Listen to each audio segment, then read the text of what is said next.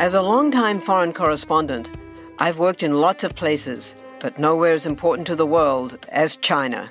I'm Jane Perlez, former Beijing bureau chief for the New York Times. Join me on my new podcast, Face Off, U.S. versus China, where I'll take you behind the scenes in the tumultuous U.S.-China relationship. Find Face Off wherever you get your podcasts. Want to learn how you can make smarter decisions with your money? Well, I've got the podcast for you. I'm Sean Piles, and I host NerdWallet's Smart Money Podcast. Our show features our team of nerds, personal finance experts in credit cards, banking, investing, and more. And they'll help you make the most of your money while cutting through the clutter and misinformation in today's world of personal finance. You'll get clarity on strategies to help you build your wealth, invest wisely, shop for financial products, and plan for major life events. Listen to NerdWallet's Smart Money Podcast wherever you get your podcasts. I asked our newsletter subscribers to tell me about the best book they read this summer, and they did. Sometimes they told us about the worst book they read too. These clips were so fun to listen to, and today you get to listen in as well. Hey everyone, I'm Anne Bogle, and this is What Should I Read Next, episode 37. Welcome to the show that's dedicated to answering the question that plagues every reader. What should I read next? We don't get bossy on this show. What we will do here is give you the information you need to choose your next read. Every week, we'll talk all things books and reading and do a little literary matchmaking with one guest. Readers, we are trying lots of exciting and new things today. We have two guests, Kristen and Kurt Franke, who approached me through the guest submission form with a slightly different question. What should we read next? Kristen and Kurt have been married 16 years. Kristen has been a reader for a long time. Kurt, not so much. But recently, they've started reading together. But they read for different reasons, and they have very different tastes. So they want recommendations for books that they can enjoy together that will hit both their sweet spots. This was a lot of fun. I hope you enjoy it. Kristen and Kurt, thanks so much for coming on. Thank you, Anne. Kristen, you sent me an email that really intrigued me that said, well, we'll get to it, but you had a really interesting idea and a struggle might be overstating it, but an interest that I know a lot of readers and a lot of listeners really relate to. Can you tell me a little bit about yourself and about your reading life? Well, I have been reading my whole life.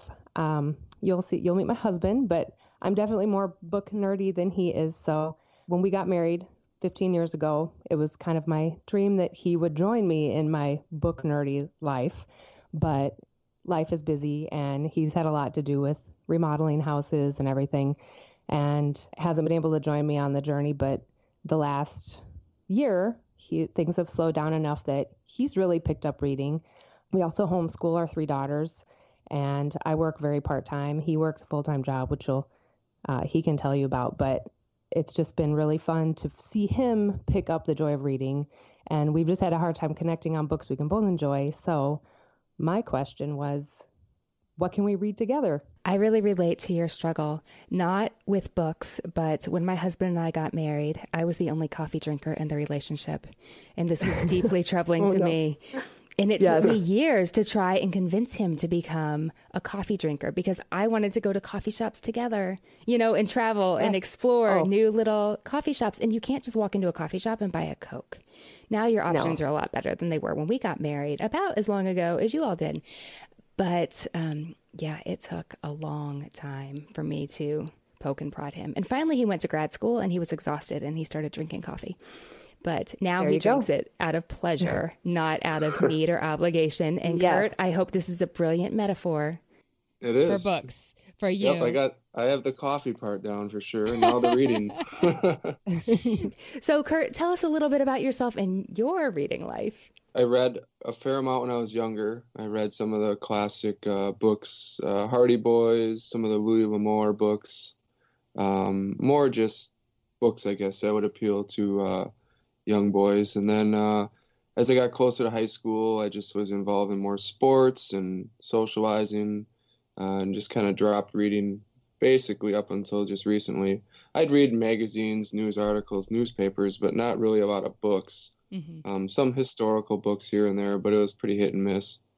And so finally I hit a point in my life where things slowed down, kids started getting older, had a little more downtime finally after 10 years of remodeling wrapped up. So yeah, I've really gotten into it, and it's been a great thing. So yeah, it's definitely enhanced my life, and it's been a good thing for Kristen and I to be able to sit outside and enjoy a book, read some coffee, and drink some coffee.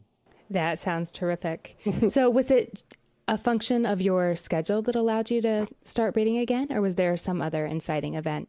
I think so. I don't totally know what it was, but I mean, I work full time. I have kind of a goofy schedule. I'm a police officer, but I think really just finally getting to the point where I'm almost 40 and I started to I don't know, settle down enough to sit still and read. I think very true. That's funny.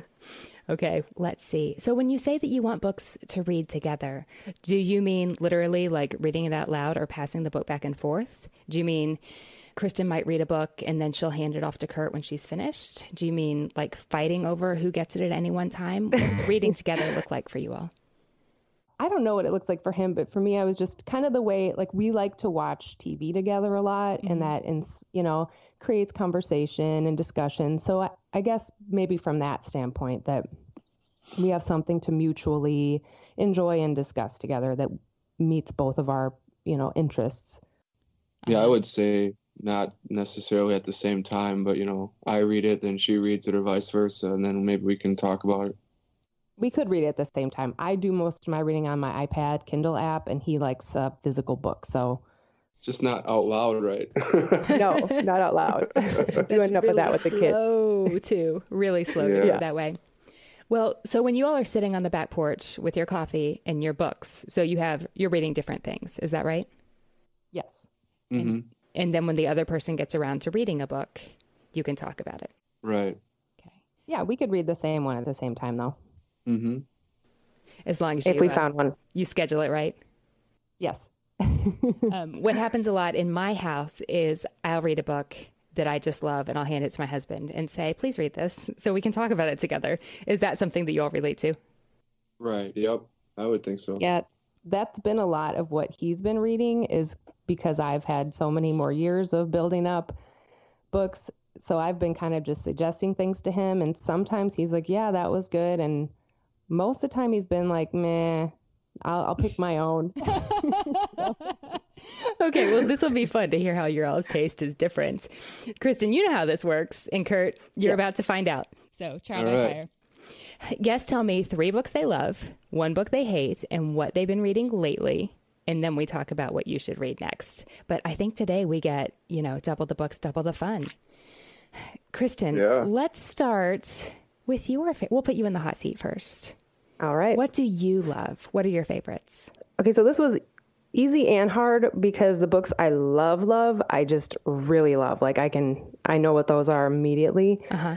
But I do like a lot of types of books, and I read a lot of types of books. So even if I don't love them, I still like to read the books. But with that caveat, some of my favorites are, I'll start with A Fine Balance by, is it Rohinton Mystery? Is that how you say the name? That sounds good to me.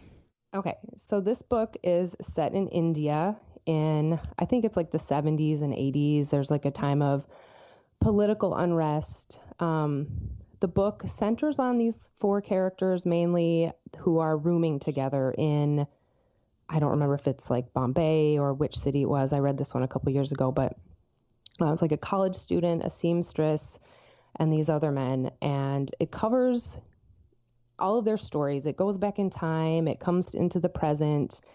It deals with the caste difficulties. So much injustice is in this book. It's kind of heartbreaking, but so honest, so beautifully written. Just the way it covers the human experience. I feel like I can step into a different time and a place and connect with people that I would never otherwise have had the chance to connect with in my life. And I thought it was just such a beautiful book, so well written, so descriptive. Yeah, that one's one of my favorites. That's a pretty giant book, isn't it? Yeah, it's pretty thick. And it's one that people, I haven't read this one, but I've heard it discussed, and people always use words like epic and sweeping and haunting. It is. Yes. all of that. Okay. What's book 2? Book 2, which may be my all-time favorite book, but is The Big Rock Candy Mountain by Wallace Stegner. Mm-hmm. Tell us more. And this one I'd also give the kind of sweeping epic feel to, very much American, West, Northwest at the turn of the century. Covers through like 1900 to maybe 1930 goes through, and it covers this family over the course of their life, of when they first meet, the husband and wife meet and fall in love, and it deals with this one through changes in perspective from the different characters, which is it had a cool structure. I like that.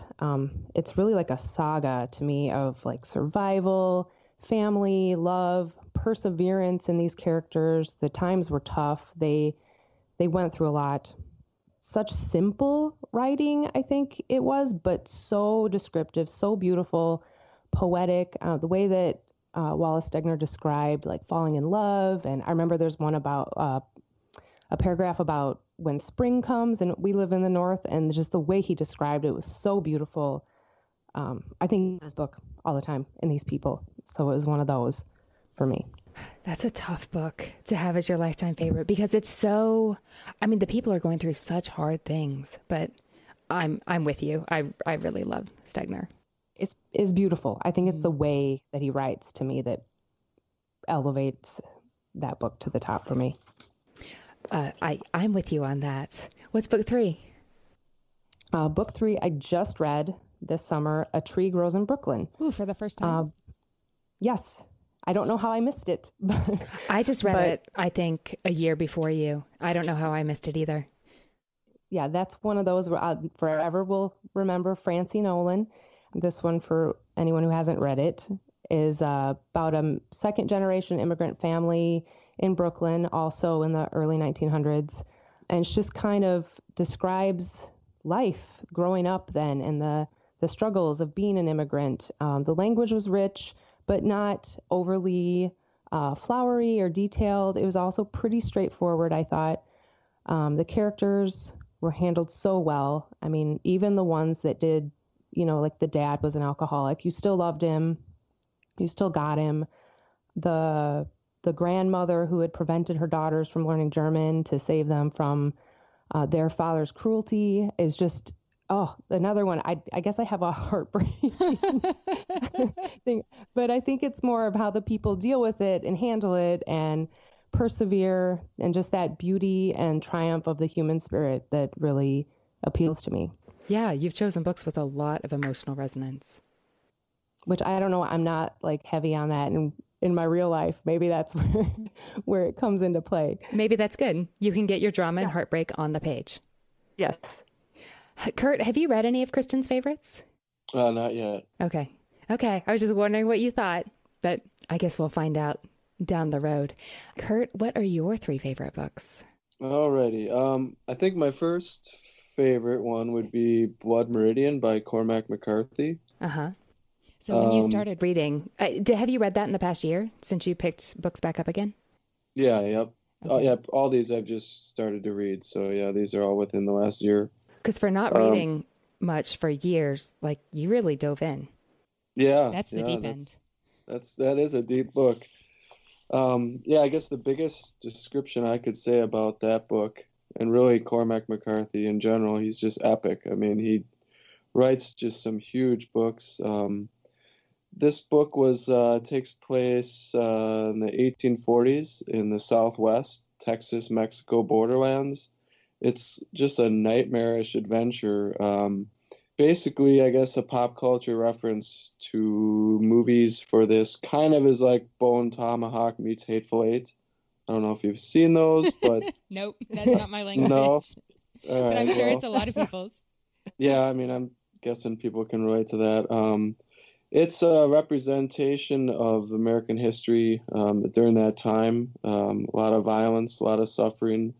It's a story about a runaway kid. Not really sure. They don't really name him. They just refer to him as Kid. But he joins a outlaw gang of scalp hunters who were hired under contract by the territorial governors of Texas, Mexico to wipe out Indians in that area.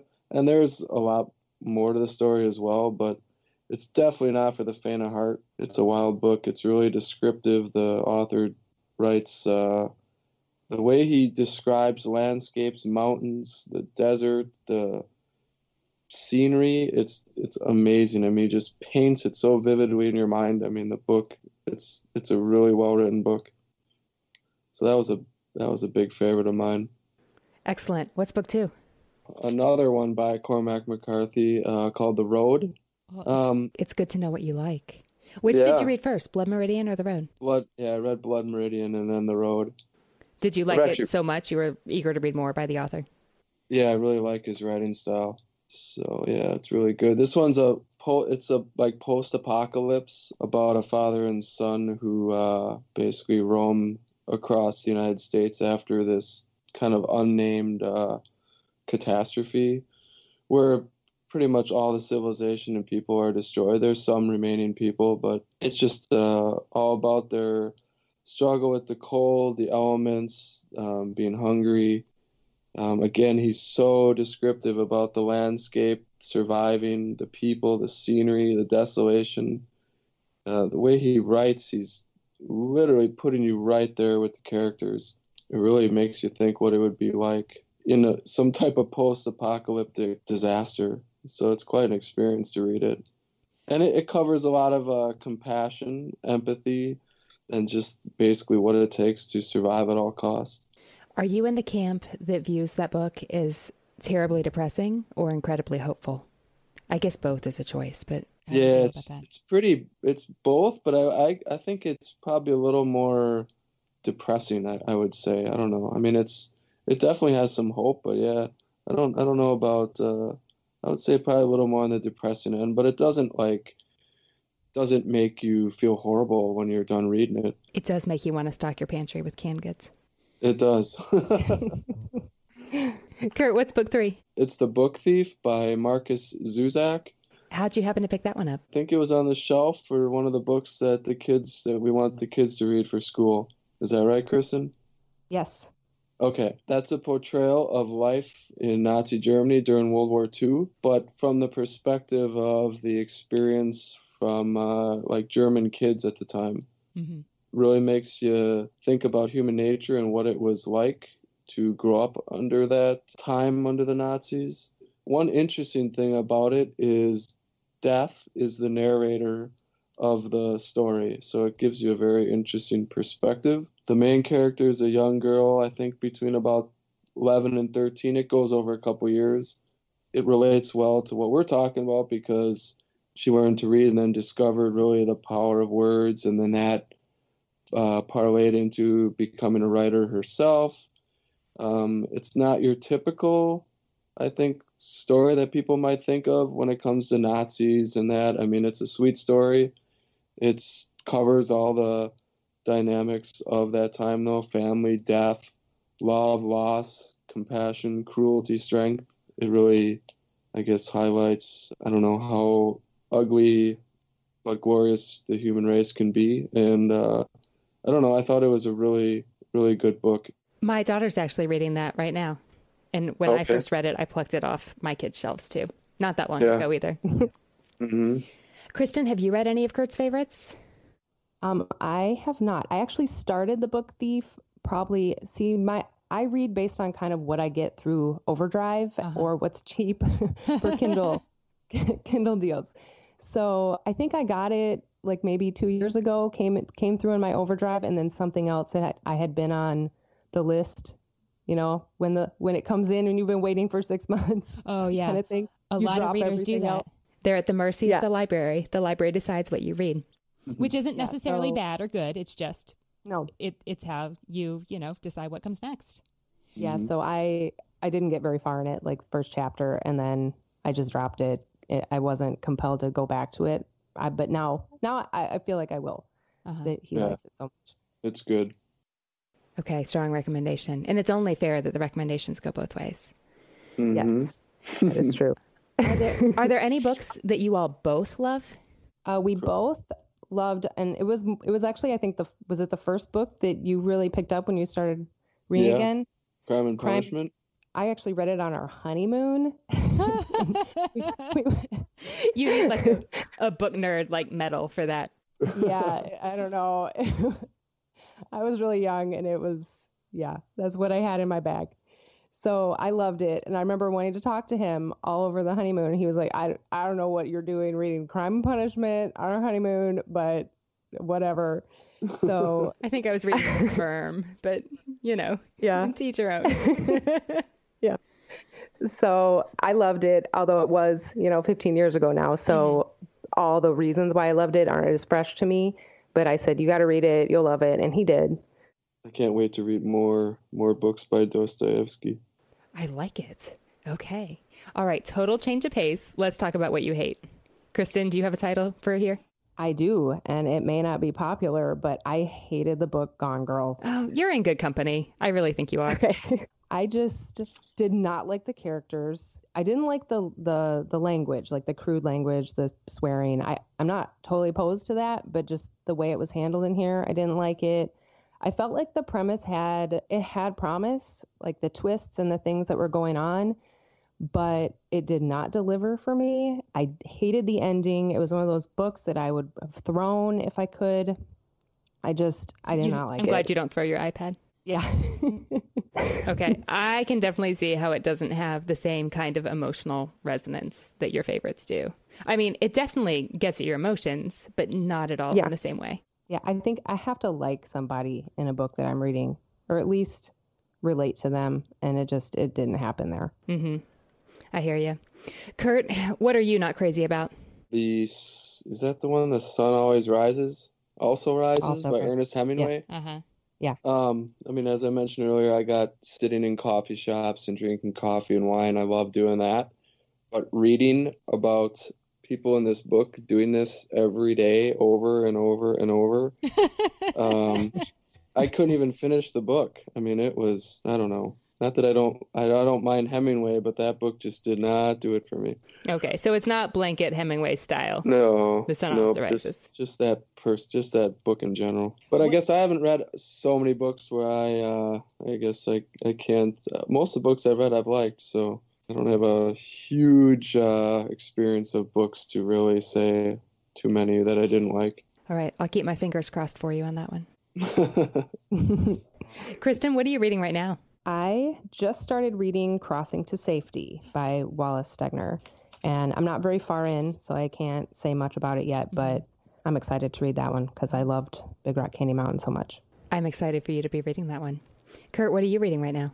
The Whiskey Robber by Julian Rubinstein. Uh-huh. How far into it are you? The Ballad of the Whiskey Robber, that's what it's called. I just started. I'm not even a chapter in, I don't think, but it kicks off good, and so yeah, I'm excited to read it. It's and this is one that I read based on your recommendation, Anne, and I loved it. It was so fun. Such a funny, interesting, unique book, and that was one I told him he had to read. So I hope he shares my feelings, and we can talk about this one. Kurt, I hope you're about to love it, and that it wouldn't be your hated pick. No, in your so far hypothetical. So good. Mm-hmm. Well, usually I ask you if there's anything you want to be different in your reading life, but I think we've got it. So we're looking for books that you all can read and discuss together, that neither of you hates, both of you will enjoy, and a book that is able to offer you the benefit of not only a good reading experience, but a great discussion that takes it to the next level. What would you add to that? That sounds perfect. Sounds good. I have ideas in mind, and we will talk all about them after the break. Kristen and Kurt, let's talk about your books. And we have so many books to talk about with two of you. So in my head, I'm picturing this giant Venn diagram that does, have a little overlapping segment there in the middle, but it's not huge. You've both chosen really high quality books. Kurt, especially for someone who hasn't been a hardcore reader for a long time, like it's not like you're reading a step up from People magazine. So they're both solid literary books that would be on the same shelves of the local bookstore, but they definitely feel different in flavor. So Kristen has these books that pull at your heartstrings, that have emotional resonance, that speak to the deep issues of life in a very compassionate, almost wistful way. And Kurt, you have Cormac McCarthy, which who does the same thing. Like, those are powerful books. They do have a lot of emotional resonance, but it's poking at a different part of your soul and your mind. More grim, more spare, very powerful, but you would use different adjectives to describe those two sets of books. But I love that you both like Crime and Punishment, and that is where we are going to take our leaping off point. So for book one, I'm trusting you haven't read it yet because it's brand new, or rather, it's almost new. This one comes out September 6th, so right around the corner. And when you hear people toss around words like, oh, the much anticipated novel, sometimes that's just buzz, but seriously, this time, like, people are on the edge of their seats for this book. And it is A Gentleman in Moscow by Amor Towles. Are you at all familiar with the author or with his debut novel, Rules of Civility? That was almost one of my top three. Really? And before I read A Tree Grows in Brooklyn, Rules of Civility would have been on my three loves. Okay, nice. So we've talked about Rules of Civility on the podcast. It is a historical novel that is one of those rare debuts that is actually fantastic. That happens sometimes, but it's not the rule. So Rules of Civility was a glittering Gatsby-esque period novel set in 1 year in New York City. It begins on New Year's Eve and it covers the course of 1 year. And it's about three friends who come together in an unlikely way and whose lives are changed by just one chance encounter. And it brings up issues of friendship and class and love and work and mystery and intrigue. And Kurt, this is mostly for your benefit. So this is what the author's previous work. And it was really well written too. Very well written. I have quotes. I wrote quotes out of that book in my journal. And it's not pretentious. No. It just, the writing really serves the story and does a good job of, I want to say elevating it, but that sounds a little like highbrow. I don't mean it like that. What I mean is the man can write. This second book feels like a departure. I've been Googling like every month since 2012, like, when is Amor Towles going to have a new book out? And I was so excited when I finally found out about this. So also historical. This one is set over the course of like 50 years in the first half of the 20th century. So what we have is an aristocrat, Count Alexander Rostov, who has been sentenced to house arrest by the Bolshevik tribunal for an incendiary poem he wrote, although we find out more about that. So the man is sentenced to house arrest in the Metropole, which is this grand luxury hotel across the street from the Kremlin. So Towles has taken this man who has had the world at his feet, basically, thanks to his connections and privilege and money, and confined him to just a set of rooms. And when he isn't allowed to go out into the world, he's forced to maybe come to grips with what's happening in his interior world. And the way he makes a life for himself out of this very restricted circumstances is interesting and unexpected, and the people who come into his life. And there are some escapades within the hotel. There are some really tender friendships that are forged because of his situation. He goes from, well, you know what?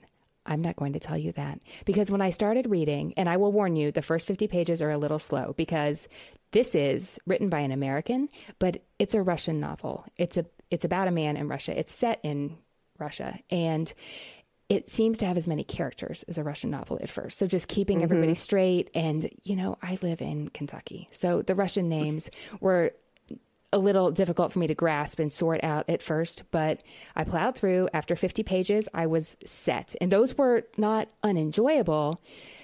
I just needed to make sure I wasn't extremely sleepy when I sat down with this book at the very beginning. But Gotcha. Like Rules of Civility, I want to use the word glittering to describe this. It's just so sparkly. And I don't mean that it's like fun and lighthearted. I just mean that it's so interesting how Towles has chosen his characters and what kind of personalities he gives him, and just some of the extended plot lines in the book. that I want to tell you, but I won't, because there's a little bit of mystery element built in, like, what are they conspiring to do? When will I find out? Are just so delightful. And with your Russian connection, your overlapping literary tastes, and now I know Kristen's background with Rules of Civility, I think it sounds like a solid pick for you guys. What do you think? Yeah, sounds great. I'm very excited. I didn't even know he had a new one coming out, so this is perfect. I am so excited. I just can't wait. Okay. Oh, and it's worth saying that this is one that I read earlier this summer, and a friend sent me her advanced copy, and it was a little bit waterlogged because I think she read it at the pool, and I thought, well, this is a good start. This is the sign of a good book that's been enjoyed somewhere. But I finished it and handed it to my husband and said, What are you reading? What are you reading next? Could you read this next? I think you should read this next. So always a good sign when you finish a book and want to pass it off to, someone that you want to talk to about it. Okay. Book 2. What do you know about Lonesome Dove by Larry McMurtry?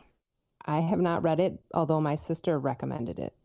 Kurt, do you know anything? Because you mentioned Louis L'Amour. Yeah, I've heard the title, but that's about the extent of it. And I believe it's Western related. It is a Western. How do you feel about a Western, Kurt? Yeah, I like those. They're good. Okay. Kristen's the one I think needs reassurance on the Western, because I just read this year.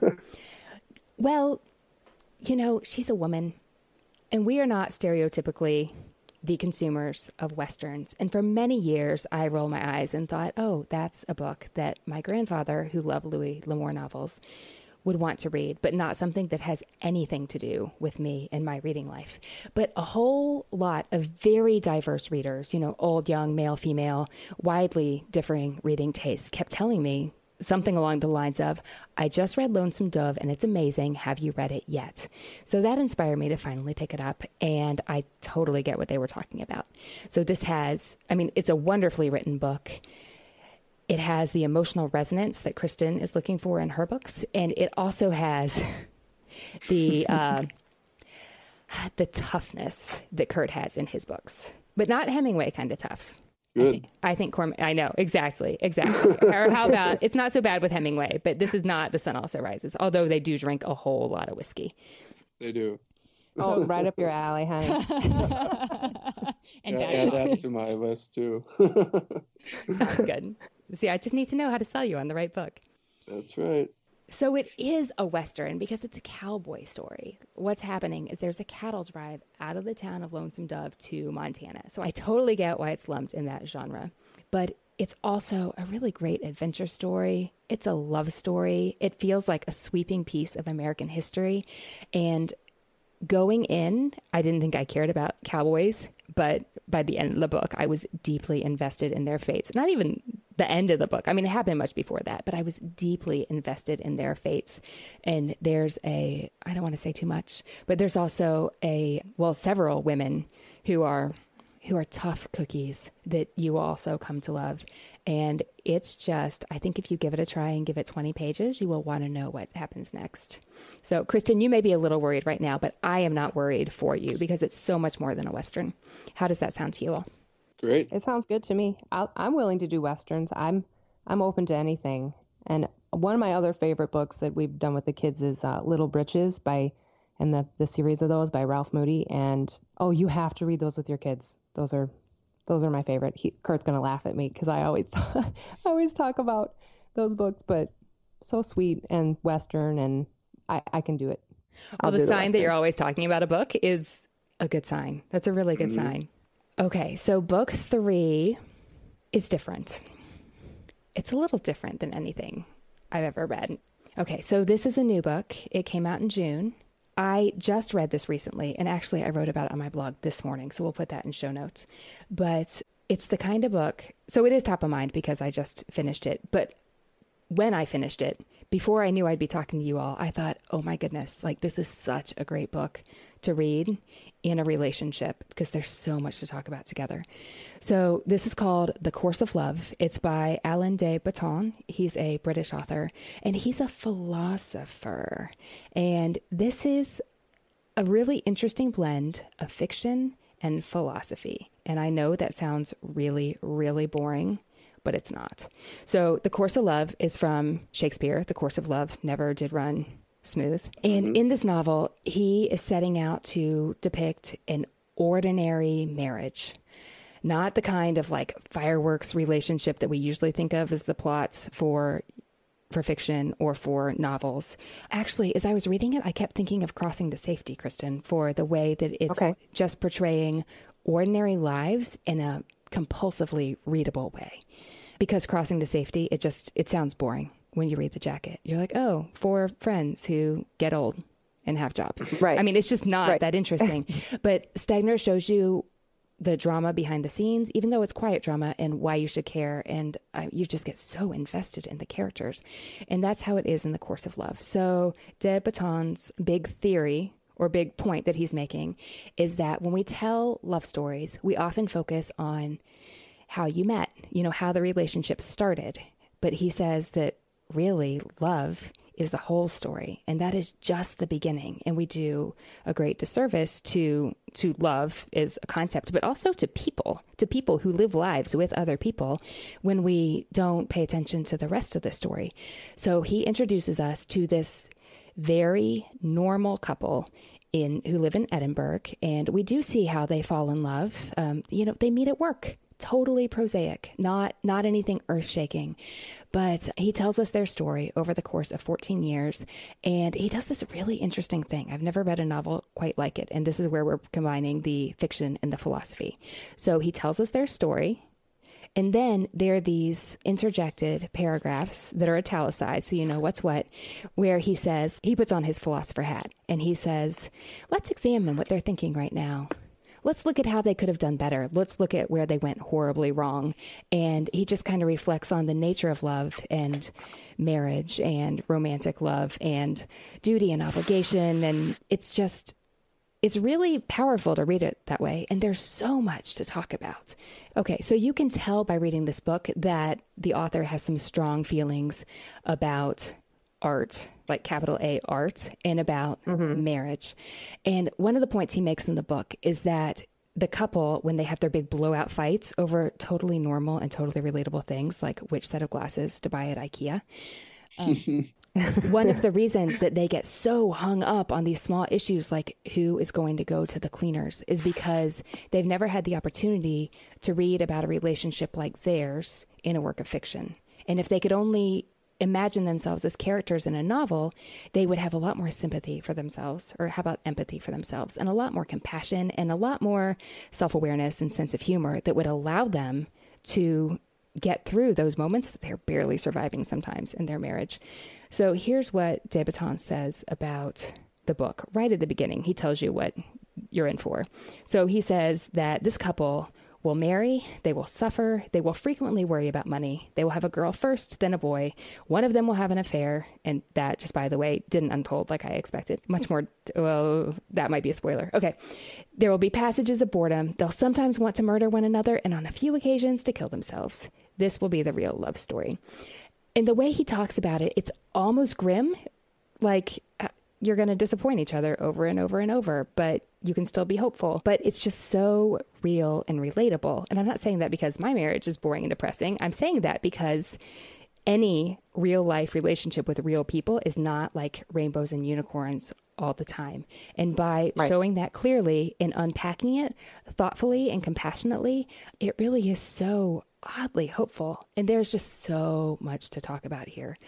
So for you all, we're looking for books that are really discussable. And that doesn't mean a book that you close and you go, oh, I liked it. What are we reading next? You know, it means when characters make interesting choices, when they face a fork and they could have gone either way. So you can talk about why did they go that way? When the author says one thing about marriage and you go, ooh, I don't know. I don't know how I feel about that. How do you feel about that? We're looking for books with great discussion potential, and there is so much discussion potential here. So it's a little weird, but it's very readable, and it's short. It's only 233 pages. And I think even because the way the book is set up, there's a lot of white space, and it goes even faster than you might guess for a book this size. How does that sound to you? It sounds really interesting. Good. Yeah, one of our favorite shows to watch, which they canceled for the 3rd season, is the show Togetherness on HBO. And it kind of has that vibe, that normal life, that normal marriage, the ups and downs, but done in such an interesting way. It left us a lot to talk about. So that sounds good. What do you think, honey? Yeah, sounds good. Be fun to talk about. That show sounds really good. But yeah, in the same way, like there's not much that's really relatable in a spy novel. You know, I don't look at the screen and go, oh, now I understand my own self better. Like that just doesn't happen. And that's exactly what the author is trying to do, is to give you something that is, I mean, assuming that you're not like a CIA agent, you know, to give you something that is relatable and reflects your own life back to you. And that happens so rarely. And I really appreciated how good it was to read that. Like just as, you know, this was a great book, but also as this was really good for me to read it, and not in a vitamins kind of way. Right. Sounds good. Yeah. It sounds really interesting. Well, I would be very curious to hear what you all think. Okay, of those 3 titles, this doesn't necessarily have to be a group decision. What do you think you all will each read next? Kristen, you pick. They all sound really good, and I could equally pick up any of them, but The Gentleman of Moscow that one like struck me the most. What about you? Yeah, I would say probably do that one, and then maybe The Course of Love, and then Lonesome Dove to finish it out. Yeah, Lonesome Dove sounds like a good winter, like Christmas break one. Yeah, that'd be good. Sounds good to me. Thanks so much for coming on. Thank you. Thank you, Anne. Hey readers, I hope you enjoyed trying something new today with Kristen and Kurt. There's something else new in just a second, but first, please head to the podcast site to let me know what you thought of my recommendations and to share your recommendations for Kristen and Kurt's reading life. That page is at whatshouldireadnextpodcast.com/37, and it's also where you'll find the full list of titles we talked about today. If you're on Twitter, let me know there at Anne Bogel. That is Anne with an E, B as in books, OGEL. And don't forget to tag the show on Instagram at whatshouldireadnext so we can see what you are reading. Now, on to the good stuff. A few weeks ago, I put out a call in the newsletter. I asked subscribers to tell me about their summer reading superlatives. What was the best book they read this summer? What landed it on their favorites list? And were there any books they truly hated? You all chimed in with your responses, and they were so much fun to listen to. I can't wait for you to hear. I'm so grateful for all of you who answered the call, and I wish we had space to share every one. But if you didn't get to share your summer favorites in this episode, have no fear. We will be doing much more of this in the future. We want to hear from you, and we will always be asking newsletter subscribers first. To sign up so you're the first to hear about future shows and segments we're planning, go to whatshouldireadnextpodcast.com/newsletter. Now, let's listen in and hear how your all summer reading went. My name is Wendy. I live outside of Atlanta, Georgia. And out of the 70 plus books I've read so far this year, my favorite has been Love That Boy by Ron Fournier. It's part memoir. It's a little bit of history, a lot of research about current parenting techniques and styles. And all in all, it provided me a really good framework to kind of organize some of those random thoughts that I had been having as a mom about what we were doing, how we were doing it, whether or not those things were going to produce results. And it was really fantastic. This is Fiona from Sydney, Australia. It's winter here, but I'm still loving listening to all the summer reading everyone's doing in the Northern Hemisphere. So during my winter reading, I've been reading A River Runs Through It by Norman Maclean. And because we're heading over to Montana in a month or two, and I like to do some vacation reading before I go about the places that we're going to. And this book is about fly fishing in Montana. But this book is so fascinating in that it uses the backdrop of fishing to explore the relationships between two brothers and their father. And I'd highly recommend it to all your North American readers. This is Ann Whitmore from Illinois. Thanks for inviting us to report in our summer reading. For me, the best book of the summer, capital B, capital B, capital S, was easily Everyone Brave is Forgiven by Chris Cleave, a modern Mrs. Darcy's summer book club and summer reading guide selections. I laughed out loud many times reading Jonathan Chopper's This Is Where I Leave You. I'll throw in a content warning for readers who like things cleaner, but I loved its humor and heart regarding family function in the midst of grief and the inevitable reunion that follows the death of a family member. Great narration. Hi, my name is Jen, and my favorite read this summer so far has been Garden Spells by Sarah Addison Allen. This book was sitting on my mom's bookshelf forever, and I don't even think she's read it yet. And I just feel like I've discovered a new friend. I'm totally binge reading Sarah Addison Allen, and I just love her writing. I think it's perfect for summer. I love stories with a little bit of magic in them. I love stories about relationships, whether it's within a family or relationships in love or friendships. And she seems to tie all of that together. And Garden Spells has been a really great example of that, and the magic with the flowers, and it just feels so beautiful. And so that's what I've been reading. This is Jill Klaus. I am from Chicago. Summer reading is always a bit tricky for me. I don't have that steady flow I have during the school year, but rather bursts when I'm on vacations or weekends away. But I was able to think back to the books I loved. So here goes. There are 3 I loved. The first was You Learn by Living by Eleanor Roosevelt. And even despite being written in 1960 by a former First Lady, it is incredibly timely given the climate in our country. So the second book I loved this summer was The Jungle by Upton Sinclair. The third book I really loved this summer was Everyone Brave is Forgiven by Chris Cleave, which I learned about through your podcast. My name's Krista, and I live in the Seattle area. I have started Outlander and have read and stopped and let my digital copy expire from the library, and I've rechecked it out and started where I left off. And I think that's happened probably 5 or 6 times, and I'm about 60% through the book. I just can't get into it. I really wanted a certain love interest to take place in the book, and hopefully that doesn't give too much away. But once that happened, I was just kind of bored with it. And I don't know, I feel like there's a lot of action, and then it kind of slows down, and then there's a lot of action, and it slows down, and I don't really care what happens.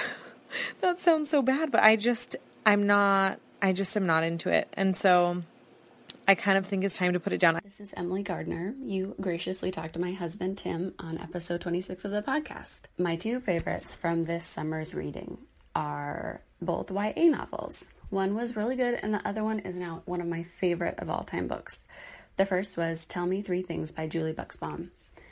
The second book, which I absolutely adored, was Codename Verity. A reader friend recommended it to me, and I'm so glad that she did. If a book can be both plot and character-driven, this is it.